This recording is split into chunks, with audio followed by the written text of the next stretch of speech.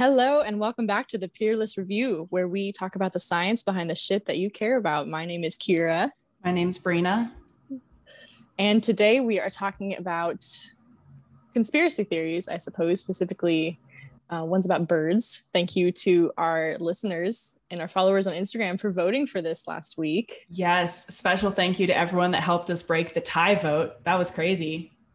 Yeah, I love seeing the involvement. We should definitely do that again in the future. So if you have any suggestions on what we could add to the vote, please let us know. Yeah, definitely let us know. Any and all suggestions you have. We have so many, but we can always use more. So, and we want to make stuff about whatever you guys want to hear about too. So, yeah, exactly. So I guess I have a question for you related to conspiracy theories, but first, what are you drinking this week? I am drinking a whiskey milk punch with my own take on it. I'm calling this PB&J whiskey milk punch because it is peanut butter whiskey with lavender blueberry or oat milk. It's pretty. Holy shit. I would recommend this. Will you hold it up? I want to see it. Ooh, okay. That looks pretty fucking good. So I'm very jealous. Yeah, I wanted to do something a little different this week, and I Googled whether or not you can put whiskey and milk together, and this is what I found. What are you drinking? You're a mix master. I am drinking, it's from the Black Abbey Brewing Company, the blonde, I guess it's the Rose, which is their blonde ale. Do you know where they're from? They're from Nashville too. Aw. Nice. So there you go. I'm slowly surveying. At supporting local. Yeah, accidentally, I guess. Maybe one day I'll go to these places. There you go. Maybe in like 2 months or something. Yeah. I'm actually scheduled to get my vaccination tomorrow if all goes well. So I'm so excited for you. Yeah, thank you. Thank goodness there's no conspiracies related to the vaccine. That is not a joke. I'm very excited to receive my injection. I am honestly jealous. I am on every single waiting list, I'm convinced, in the entire state of Colorado, but I'm dead last to get vaccinated, which I understand. So yeah, you're so able-bodied and young. Damn it. I know. Hot young ones. It's rough for us. It's really hard out here. I mean, you're hot and young too, but you're a student, so. Thank you. That means a lot. Okay, well, a follow-up question. So this week we're going to be talking about conspiracy theories and how they gain traction and all the science behind that. So what is your personal favorite pet conspiracy theory? So I have two. One of my favorites is that Avril Lavigne died in 2011 and was replaced by her best friend and lookalike, whose name I don't remember. And there's like all these videos about how her voice changed post 2011. I quite honestly could be getting that year wrong. But yeah, the whole theory is that she died, and then the production company was like, well, you look similar enough, like you should take over for her. And then her voice changed, and then she went to go do Christian rock, which is a weird enough transition as is. And that Hello Kitty song, and also the Nickelback guy, it doesn't add up. It's not adding up for me. It's not adding up. And then my second favorite one is 9/11, which I did write a 20-page paper on my freshman year of college about how it was actually done by Bush intentionally because of everything going on in the Middle East, so that people would actually support the war. Maybe I'm not going to touch that one because that's a hot button topic. Yeah, it is. And I know I just said I wrote a paper on it, but like I'm not saying that that's like 100% true by any means.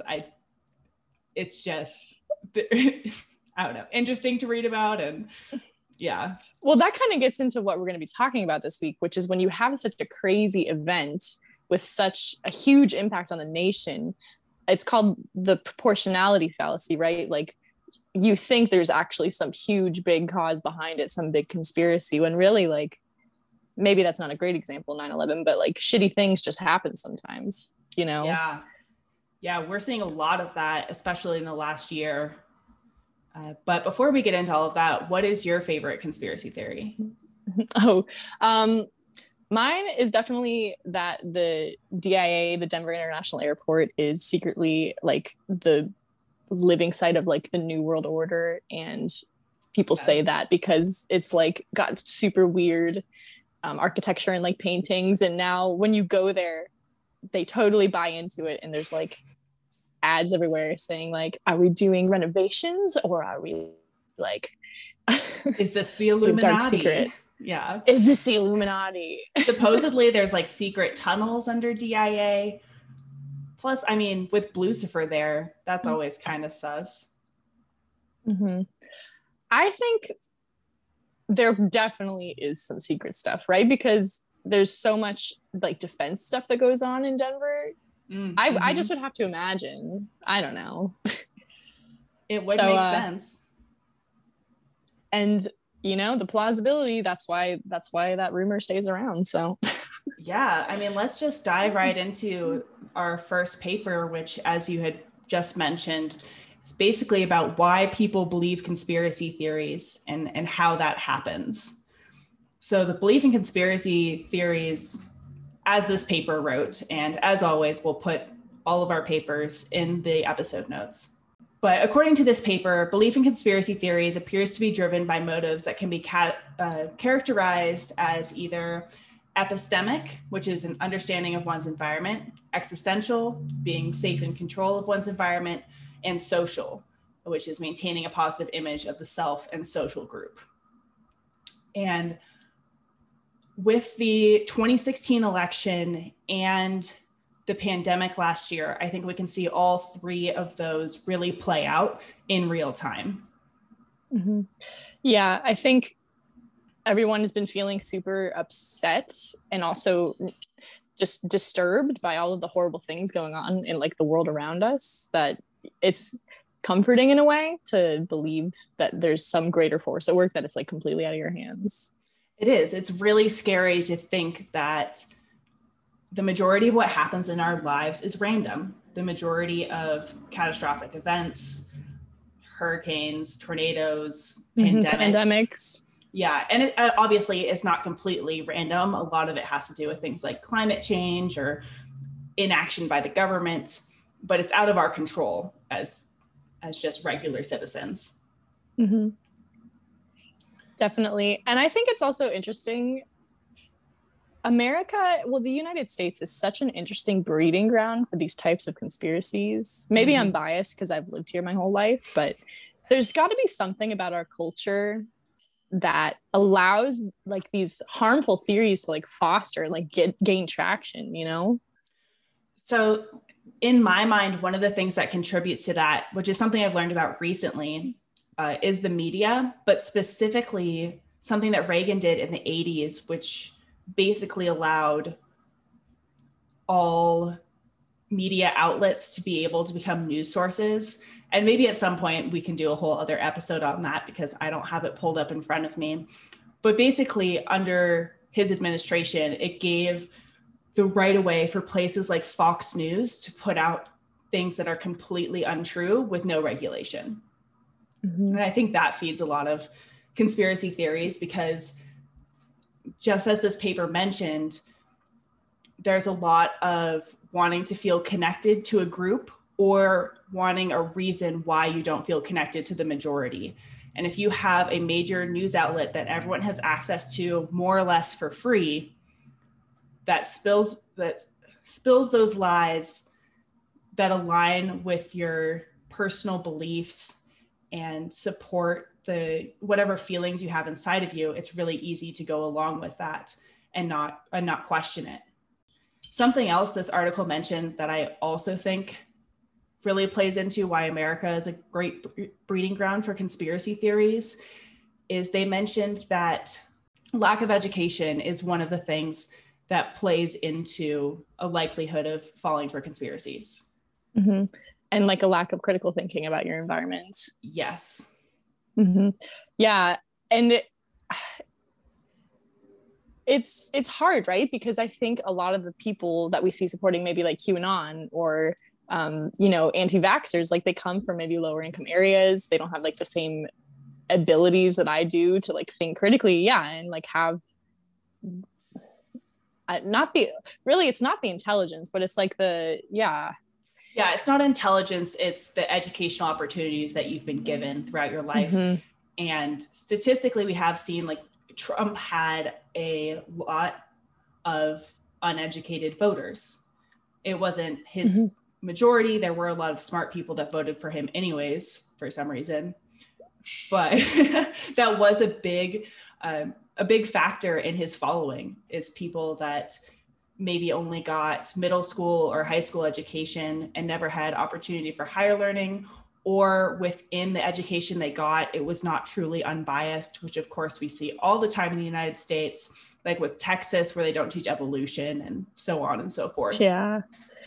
I in preparation for this episode, I was reading about this book called Mistrust: Why Losing Faith in Institutions Provides the Tools to Transform Them, by Ethan Zuckerman. And he did this interview with Columbia News and was basically talking about, like, I mean, the foundation of our country was basically like government bad, and, you know, don't trust the people in charge because they're just going to screw you over.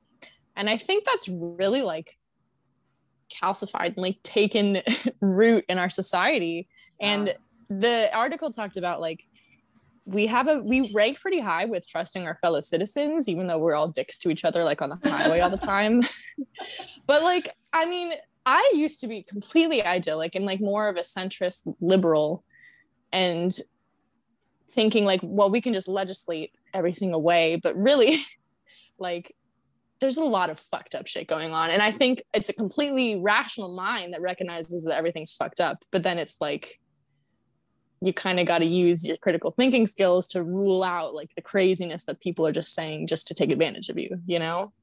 Definitely. And that article you sent was so interesting. I actually just ordered the book from the library. It should be here tomorrow. So I'm very excited to read it. Yeah, I think his perspective on it was really interesting. So, and the article that we read this week as well. Yeah. I also wonder in general with both conspiracy theories and general day-to-day knowledge, I think it's deeply ingrained in our society that you don't admit to making a mistake. Mm-hmm. And because of that, it's really hard for people to admit when they're wrong, because we punish it from day one in school. Getting answers wrong, you're penalized. Mm-hmm. And I think that plays into, once you have a belief, regardless if it's rooted in fact or if it's rooted in simply the beliefs of others around you, it's really hard to admit that you're changing your mind. I know you had just mentioned moving kind of away from being a central like Democrat, and I was very much the same way. And it took me a little bit to come around to moving further left, because I didn't want to give up on all the things that I had believed about. You know, I used to think Obama was really great, and I used to think policies could solve everything, and didn't realize the structural racism embedded in our society, things like that. And I feel like both of us are pretty privileged in the way that we surround ourselves with a lot of open-minded people, where if we change our opinions, people will be pretty receptive to that. But not everybody has that luxury. Mm-hmm. Absolutely. And it's so frustrating when you can't ignore the impact of the internet on all this, right? Like, you can have any belief under the sun, essentially. And if you just Google that, you'll find, a dozen links that will confirm your bias and give you fuel to your fire. So, yeah, on top of that, everybody's social media feed. I mean, last week we were just talking about algorithms. There's all algorithms under social media as well. Mm-hmm. And they will give you the news based off of what your belief is. So we are not all seeing the same news sources, the same articles. If you are extremely right-wing, you are only seeing like Hillary Clinton needs to go to jail instead of the pandemic is real, or whatever it may be. And it drives me absolutely nuts, because, I mean, those of us in academia are almost complicit, because there's paywalls on the New York Times, there's paywalls on many articles on like PubMed, but there's never any paywalls on like Breitbart. I mean, I've seen people talk about that online. Like, the stuff that's appealing to the lowest common denominator is so accessible, and it's so heavily shared. So it's really hard to combat. And that's why like organizations like Facebook almost have like a responsibility to fight this stuff, Yeah, that's a really great point. And I mean, even with this podcast, a lot of the articles we read and talk to you guys about, we wouldn't be able to read if you weren't a student. Mm-hmm. Yeah. Like, yeah, if you send me like half the articles we read every week because I don't have access without paying sometimes $80 for them. It's not even like it's cheap a lot of the times, especially for scientific research. It's expensive. And then even when, you know, you do read, some of these articles are just so esoteric in their language. How ironic. Like sometimes the thing that is hard to read is not like, it's not because you're not smart, it's just because it's poorly written. So exactly. Yeah. And I'm really hoping that with scientific writing, we really start to see that adapt, because I think maybe 100 years ago, everybody did talk in really big words with important meanings, and there was maybe more separation of class than maybe there is now. But if we can shift scientific writing to where the average person understands it, it just opens up a whole bunch of possibilities for policy, for progress in general. And it really needs to happen instead of having all this jargon written in every single article. Yep. I completely agree. But that's kind of why we're here, right? That's kind of our mission. So definitely. So that's cool. Hopefully we can do that. Well, I mean, let's just move straight into there's another topic of today. There's another really big, you know, issue that we need to talk about. And I want to give this like all the gravity and the weight it deserves. And that is birds are not real. Yep. They don't exist. They aren't real. And I'm kind of tired of lying about it. I'm tired of having to pretend like this isn't a real issue, because it is. You're absolutely right. And for people that don't know, I mean, Kira, if you're okay with this, I'm just going to dive into the entire history about when birds stopped existing. Right. Well, we already talked about the other shitty thing Reagan did in the 80s. So yeah, I'll let you tell the story. Yes. Okay. So there are two competing theories with this. And I'll start with the one on the official Birds Aren't Real website. And the theory is that their goal was to spy on the Soviets. And they figured the best way to do that would be with fake birds. One of my favorite quotes from reading through this was about the CIA, and from someone who is in the CIA. And it says, yeah, the higher ups were so annoyed that birds had been dropping fecal matter on their car windows that they vowed to wipe out every single flying feathered creature in North America. This is followed by my absolute favorite fact about this entire thing. Because the big question was, well, how did the CIA build billions of fake birds? And you know what they did? They went to clubs. They found people that wanted to do acid. You know, 60s, 70s, everyone's doing acid. It wasn't illegal yet. Then they gave them fake acid, took them to a separate location, and gave them headphones where they played like Pink Floyd or whatever. And they got them to build fake birds while doing so. And then these people would think that this was an acid trip. And so they'd be like, man, you know, 1968, I had the craziest trip of my life. Yeah, I swear to God, like the CIA took me and I like built these like drones and whatever else. It's the perfect plan. I guess my question is, how do you clock someone who looks like they want to do acid? Do they look really cool? Definitely. I don't know. In the 60s, maybe they were wearing like some headbands, smoking pot in the corner. Yes. The weed. Yeah. Weed is a gateway drug, as everyone knows. So yes, definitely. And I just really get mad thinking about how many tax dollars were put to use in this program. I can't imagine how expensive this all was. I mean, it must have cost the government millions, if not more. It cannot be cheap. I mean, you got to kill all those birds. That's a lot of birds. And you can't sell them because you got to hide the dead birds because it's a conspiracy theory. You know, I was just wondering, I didn't read anything about this. What did they do with all the dead bodies of the birds? We gotta solve that problem. Yeah. That's a huge, wait a second. I'm seeing some holes in this. So weird. I mean, that goes right into the next part of my story, which basically is, when did people figure out that birds weren't real? And this started in 1973, when an unnamed man showed up on a man named Clark's doorstep to share everything he knew about how all the birds were killed off. Now this is wait, why do we know Clark's name, but we don't? I'm sorry, keep going. Clark didn't know the guy's name. He never asked, I guess, in this man's wisdom that he gave him. And okay, I'm gonna say something. I mean, no offense to Mormons, but this is giving me Joseph Smith vibes of like, I went to my backyard and found these plates, and God told me to dig in my backyard and find these plates. Same vibe. Same vibe. Okay, so then Clark, oh my God. Clark learned all of this from what they called the Master. And they started hosting rallies. And the first rally was in DC in 1974, 1975. And apparently over 2,000 people attended, but there's no evidence of this. And that's because the Secret Service was told to find and erase all footage, all of it, so that no one would ever know that it existed. And I mean, cell phones didn't exist in 1974.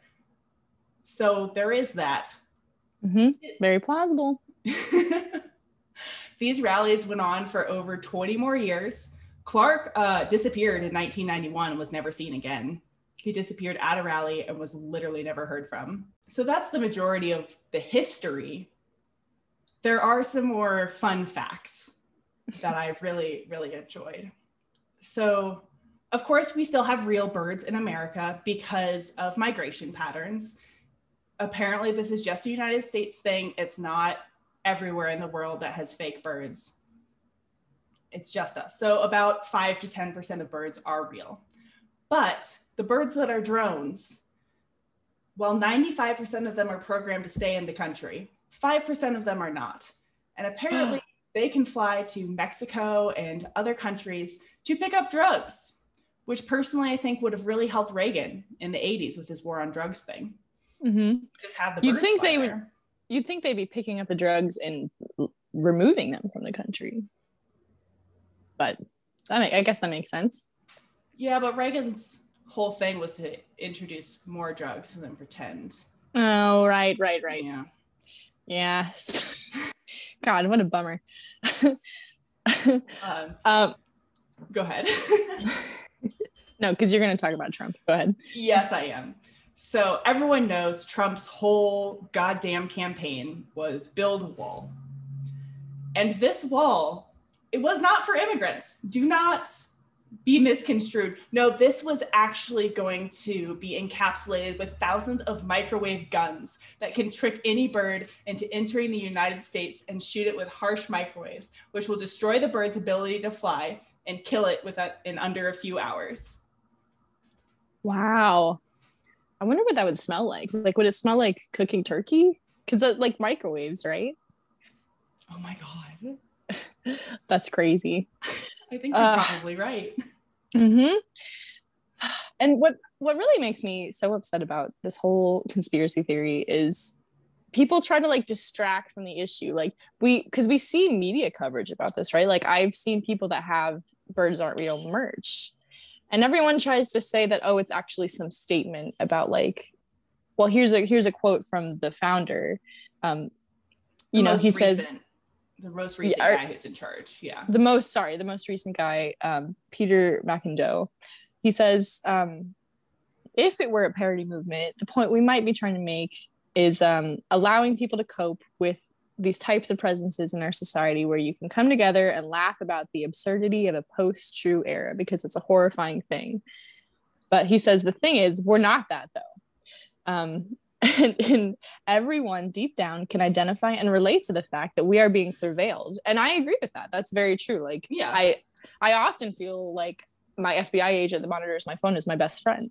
Yeah, exactly. And he goes on to say, we are being surveilled, and that surveillance is most likely coming from 12 billion birds simultaneously.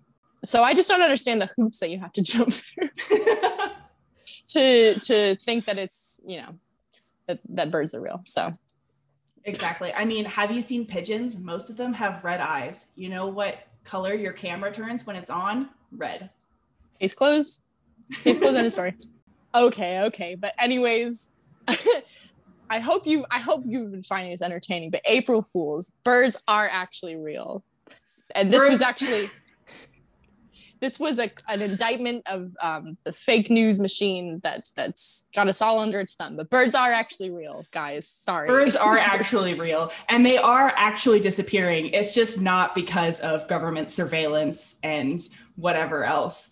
And, you know, before we end today, we just wanted to give you some quick facts about some actual issues going on, things to care about, things like that. So since 1970, we have lost 30% of all the birds in North America. 3 billion birds. 3 billion, which is so many. Yeah, and it's mostly due to climate change and also deforestation, which makes sense.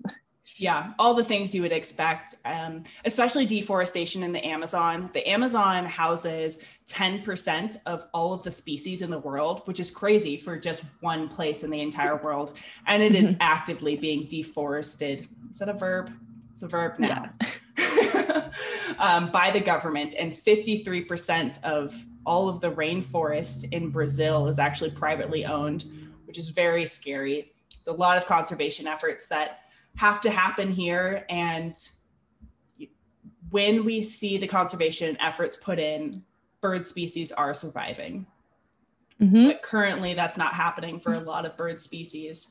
We're seeing a lot of grassland birds disappear. They're down 53% of their population from, I think this was from the 1970s, due to housing and climate change and all of those things. Shorebirds, I mean, we're seeing crazy hurricanes and storms, and also building directly on beaches, which of course cause a lot of problems like they do with turtles.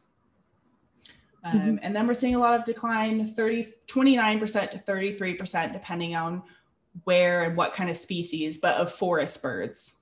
Forests alone have lost over 1 billion birds. Birds are disappearing. It's just fortunately not due to the government murdering them and making them into surveillance drones. And it is, I do wish that this organization could maybe contribute to like the conservation efforts made by maybe the Audubon Society. I guess maybe there's some federal entity that like supports bird conservation. I'm not really sure about that. There definitely is one. It's part of Department of Interior. I don't know exactly what the subsection is, but there is one. Yeah. www.birdsaren'treal.com. Go harass them and tell them support aviation societies. Right. Because they are probably making bank off of those birds work for the bourgeoisie shirts. Like, geez. And also, I mean, Daddy Jeff Bezos, like literally his name is like, it's Amazon. I think maybe he declared that he would like invest a certain amount of billions of dollars in the Amazon, but I can't imagine that all that's can be done is being done. So it'd be cool if like these companies were actually investing more back in the environment. Yeah, I did see something about 2 years ago, exactly what you're talking about, that he said he was starting some sort of conservation, something or other, but the news cycle moved on. I've like never heard anything about that since. So I'll have to look it up after this. Yeah. But glad we could bring your attention to bird conservation on this April Fool's Day. Thanks for your patience with us as we had some fun. Yes. Let us know what your favorite conspiracy theory is in the comments of our Instagram. I would love to hear more. I feel like I'm pretty limited in my knowledge of conspiracy theories. So thanks so much for listening, guys. And our Instagram is at The Peerless Review. And our Twitter is at The Peerless Review _ correct? Peerless Review _ There's weirdly character limits on Twitter. So annoying. Annoying. And I am at Freckles, etc. Freckles ETC. And you are at? I am at BRIENNA.KA. And as always, thank you guys so much for listening. Have a great rest of your week.